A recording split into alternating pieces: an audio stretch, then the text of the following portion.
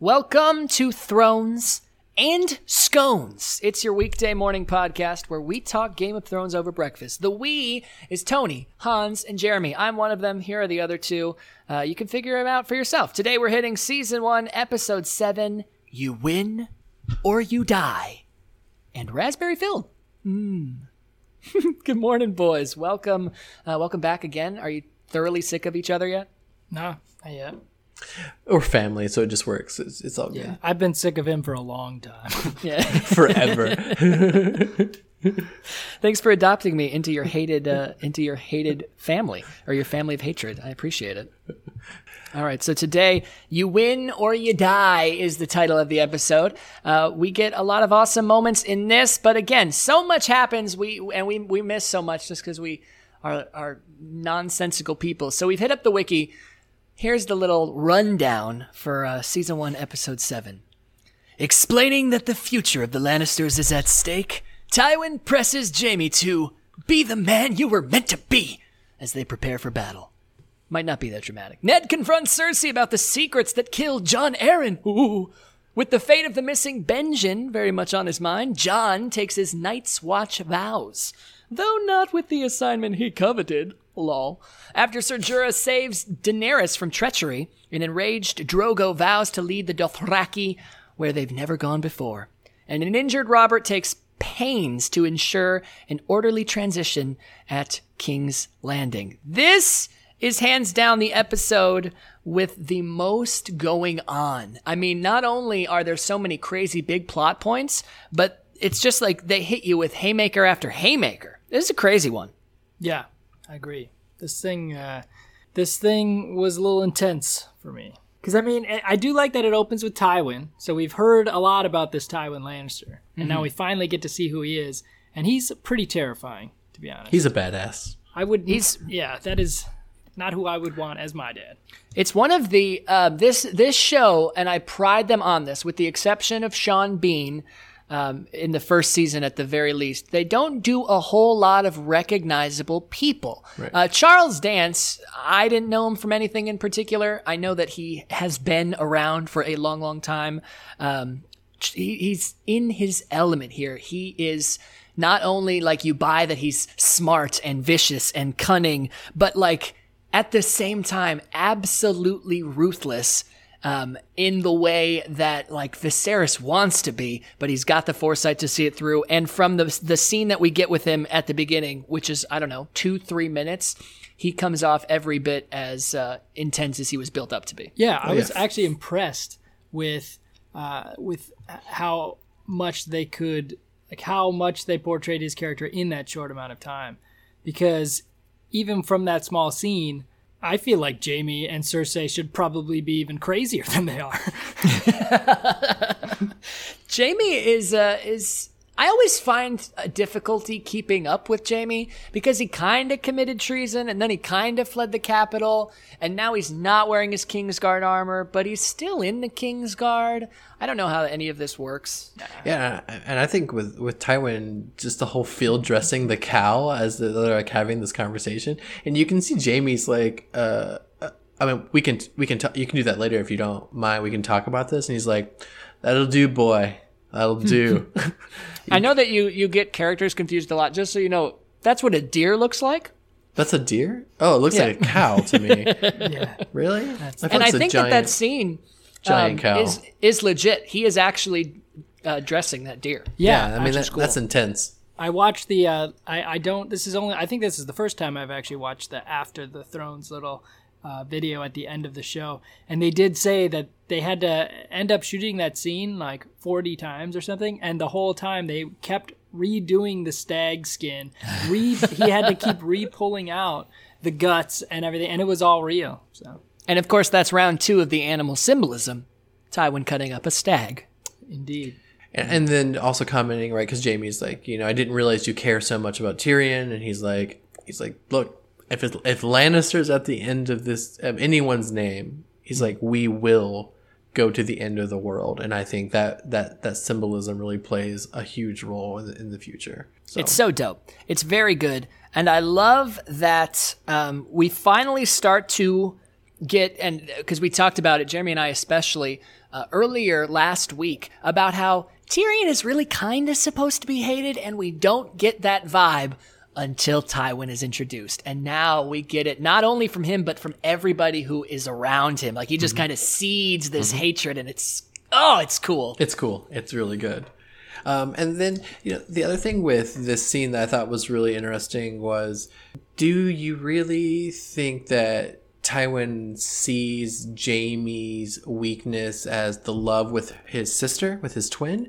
Or because he's like, you can't be this boy that you are now. I need you to become the leader. I need you to become the king, right? Yeah. Like, I've watched your sister flail over here now. Even though in theory, I mean, it's going to happen, right? Joffrey's going to become the king, but he's not satisfied with that because he doesn't feel, and that's where I think he knows Joffrey, isn't that bloodline that of the king, and that's why the Lannisters have to be there. So I thought that was really cool. Do you think that brings up a good point?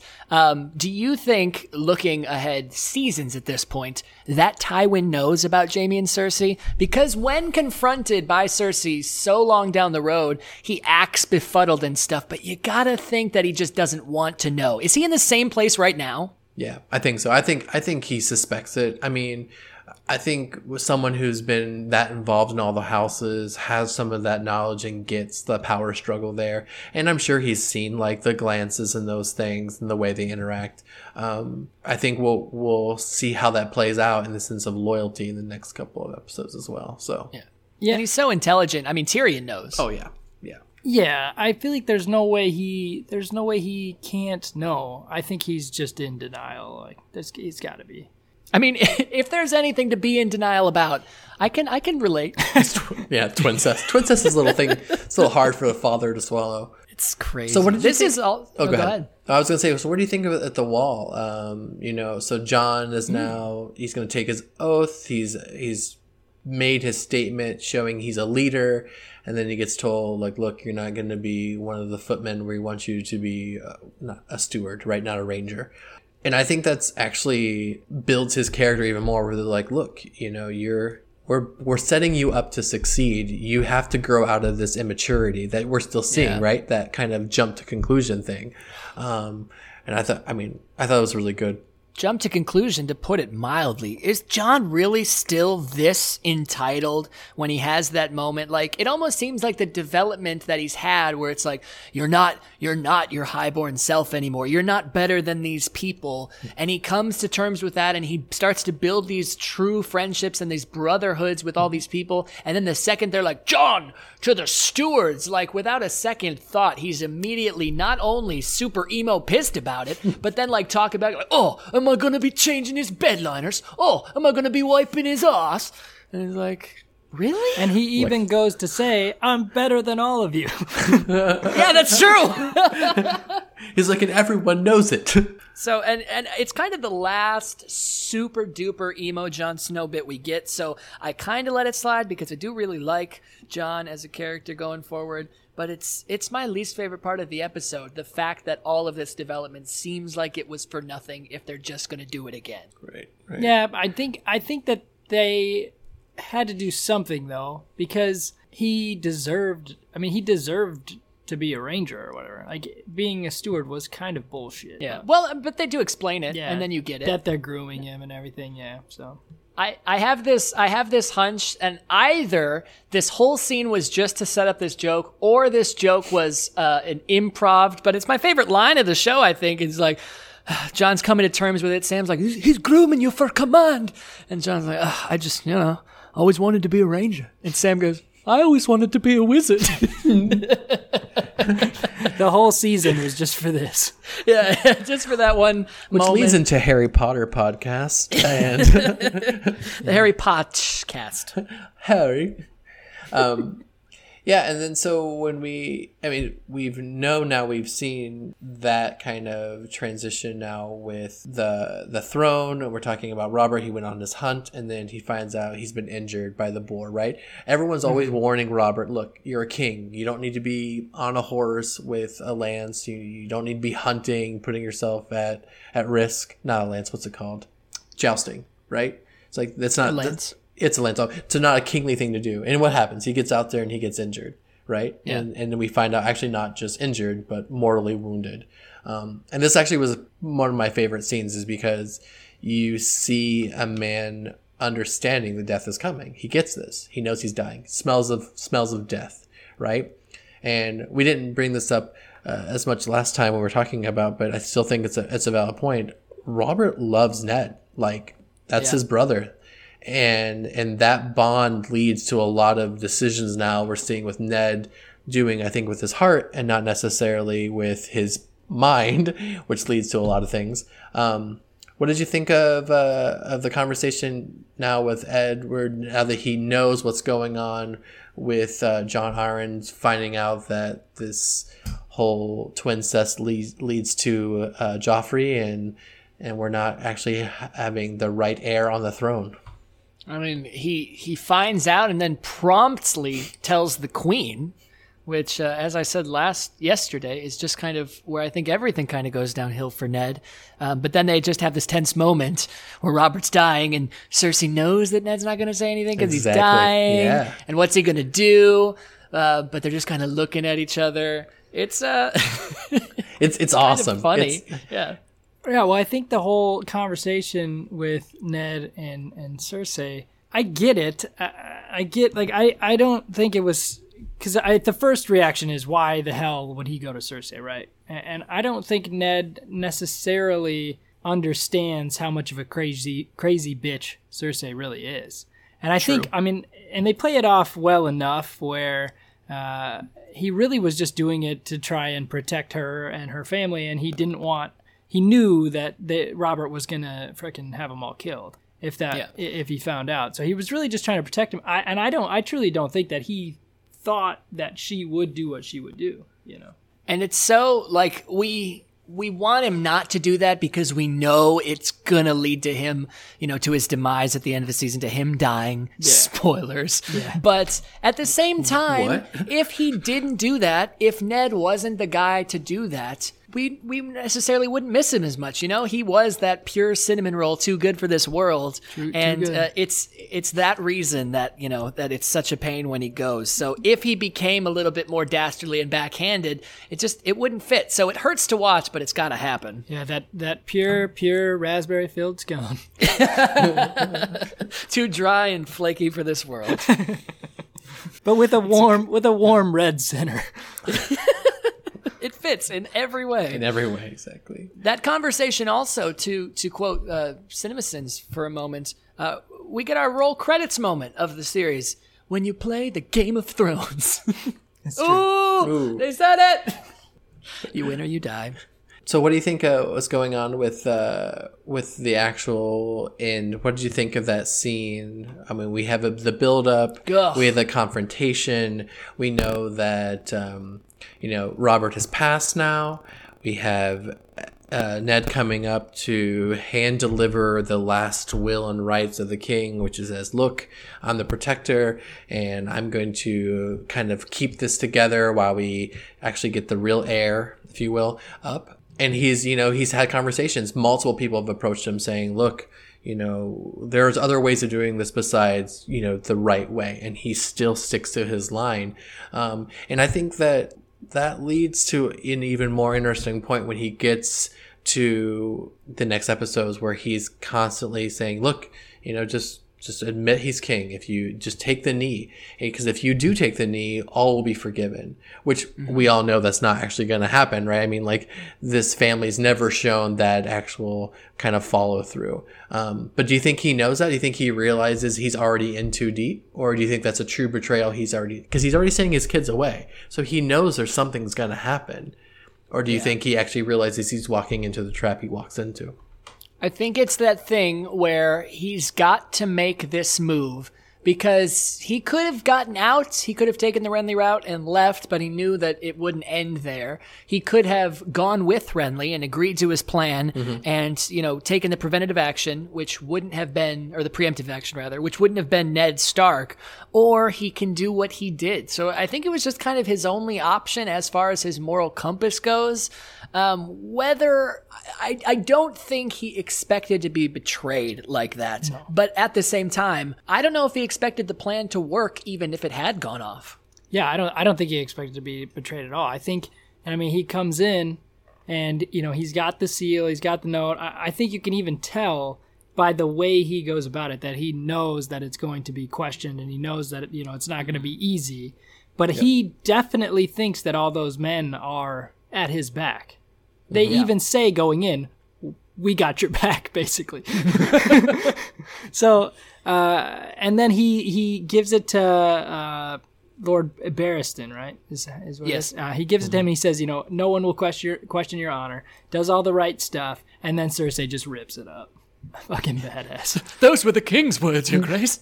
Yeah, I get where Barristan is at, but if he has such honor, why does he just sit there and let all that happen? I don't really get it. He doesn't say anything. He doesn't stand up. He doesn't even other than those are the king's words. He doesn't even really question it. So, Well, as she said, you got a new king now. that's true. Yeah, but I mean, but that's the last will, right? I mean, that's what bothered me. And that same thing. That's what the problem I had is like those guards are for the throne, not for an actual individual. So the throne is given the command, and yet it's just like, oh, no big deal. Yeah, done, over. Yeah. And then, you know, obviously the ends with Littlefinger holding the knife to Ned's throat, which may bother you, but I don't know. There's something about Littlefinger. We see some conversation earlier when he's in his brothel and he's commenting on how he fights battles is a little different, right? He realized from a very young age when he was in love with Catelyn that he can't win via arms, but he has to use his mind, and he has to essentially backstab his way through it.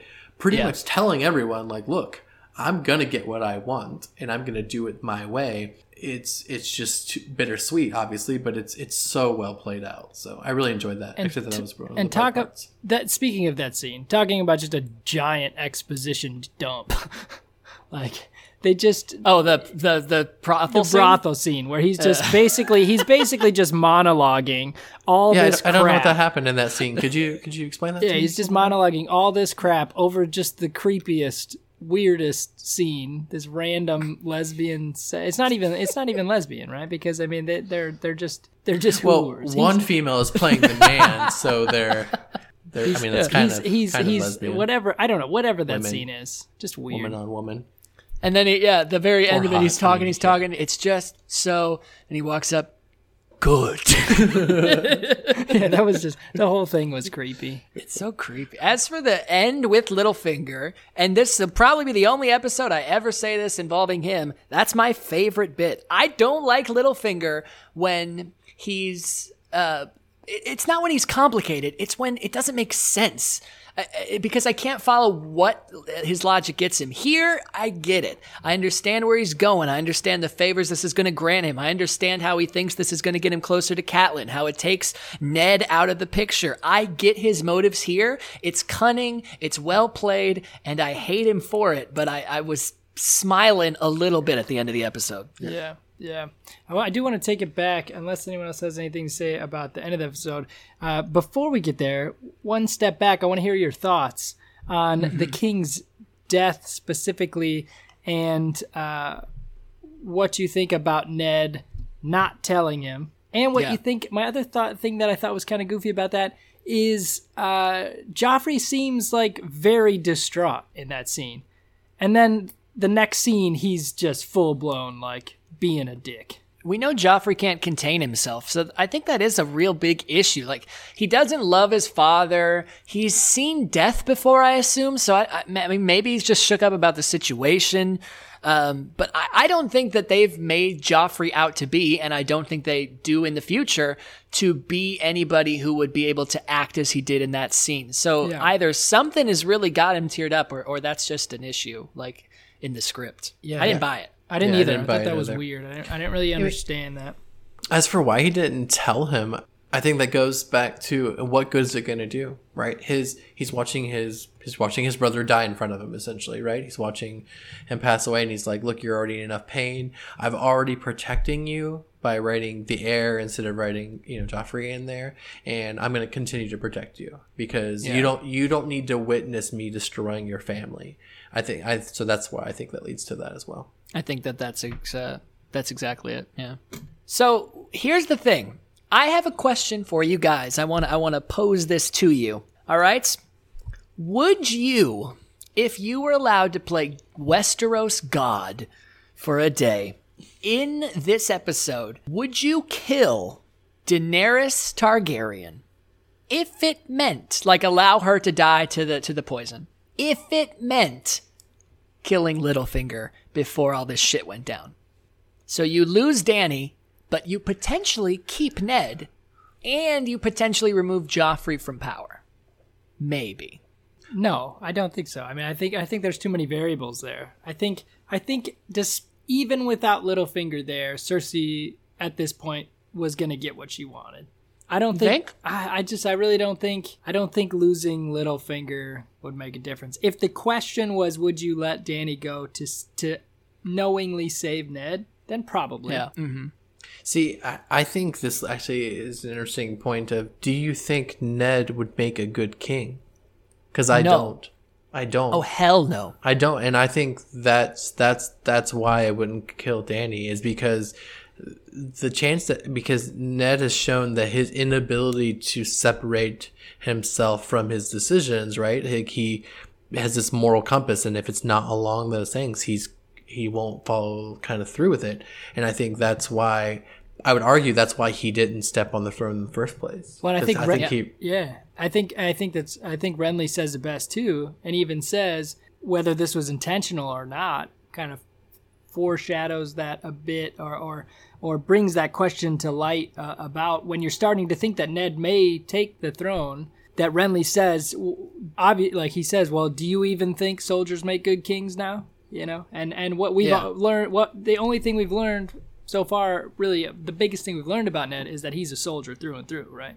Mm-hmm. Right. And I think that that was a good question to be raised. Yeah, Cersei calls him on it. Says you're born to follow, not to lead. And she says it as a slap, but I think he just is like, yeah, no. And I'm going to complete my mission, right? That's literally what this is. This is completing a mission. He's like the one guy in the whole series who, for better or worse, knows his place. Yeah. Yeah. And and then just before we get off of it, there was a lot that happened. I know it got overshadowed by some major shit, but Daenerys almost got assassinated. Jorah, who basically facilitated the whole thing, ended up stopping it at the end. And then we get the first real moment of Khal Drogo being an awesome character that we want to like. He's not just this brute. He's not this rapist. He's not even this weird semi-consensual bedfellow. He is this badass screaming and dancing around a fire and like, oh, it's so good. I mean, he still is those things. I was going to say, he literally is all of those things, so I don't. But you add to his resume. Yeah, you add to it. Yeah, you push that stuff down the resume. You highlight the good stuff. Yeah. And also in that realm of things, over in Essos, we get our second penis of the series. It was a good long clip too. That was not just a flash. No. You got a couple good solid bounces in there as he's trotting along. Yeah. So how long do you think he lasts? How many miles? Wasn't that the comment that the one guy lasted like 9 miles being dragged? This guy's going down quick. He's already stumbling walking out of the gate, and he was stumbling. He was stumbling. Yeah. I think he's done. Filling our jugglies portion though, at least, which is really what's important. So, we appreciate that he died for something good. Yeah. It's funny too. Jenna just was watching this, and she just goes, "What was the point of that? Why did they have to show that, and why did they have to show it for so long?" Are you saying that it didn't just get her all flustered, hot, and bothered? Isn't that what ladies like? Images of dirty, flaccid penises? So that's my issue with the show. I feel like it's just having scenes for the sake of having scenes like that. The sex scene earlier was just a ridiculously over the top, primarily just trying to distract you from this exposition dump that they want to put down your throat, basically. And then they're just like, well, we had this ridiculously long woman on woman scene. Let's just throw a penis in there for good measure, counterbalance that thing. I mean, did it work? It was a great counterbalance. Kind of worked. I think everyone's happy. Let's balance ourselves, shall we? We balanced the thrones.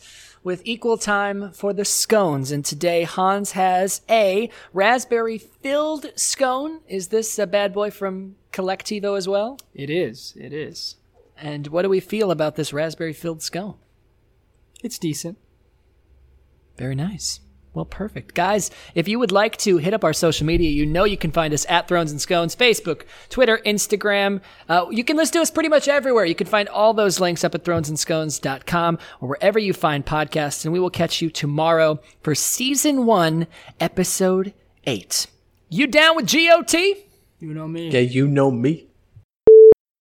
It was a really good penis shot. I think the funniest part about it is that, like, they've really played him out to be, like, super tired and, like, kind of bloated. And so not only do we have this bouncing, like, penis, but, like, really, the balls are so forward. Like, you really get a good shot of the whole picture for a good 2.5 seconds as he's just stumbling around. That's true. And it's like he's moving a lot. It's not really moving that much. It's like, sweat, right? I mean, it's all plastered together. I've always appreciated the ball forward penis shots. You know what I mean? Doesn't get enough credit. Doesn't get enough credit.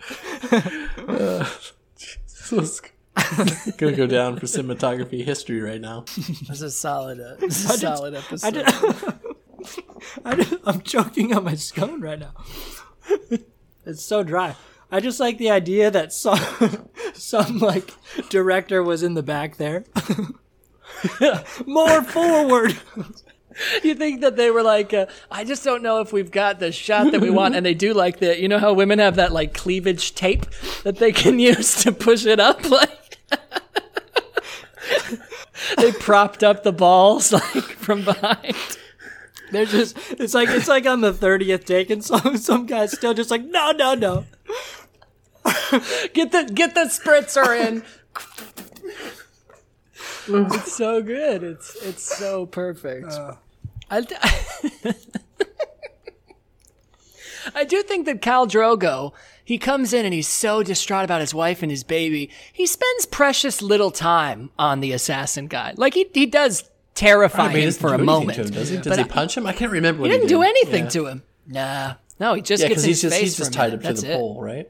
Yeah, I thought for sure he was gonna burn his ass something.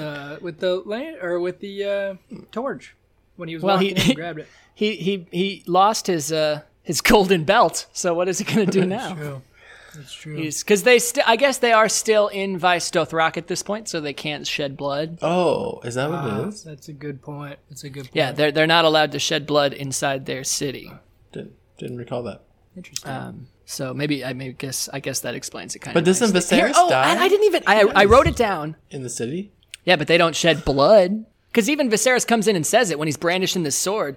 He's like, "Oh, Viserys, brother of Khaleesi, don't do this. You don't know what you're doing."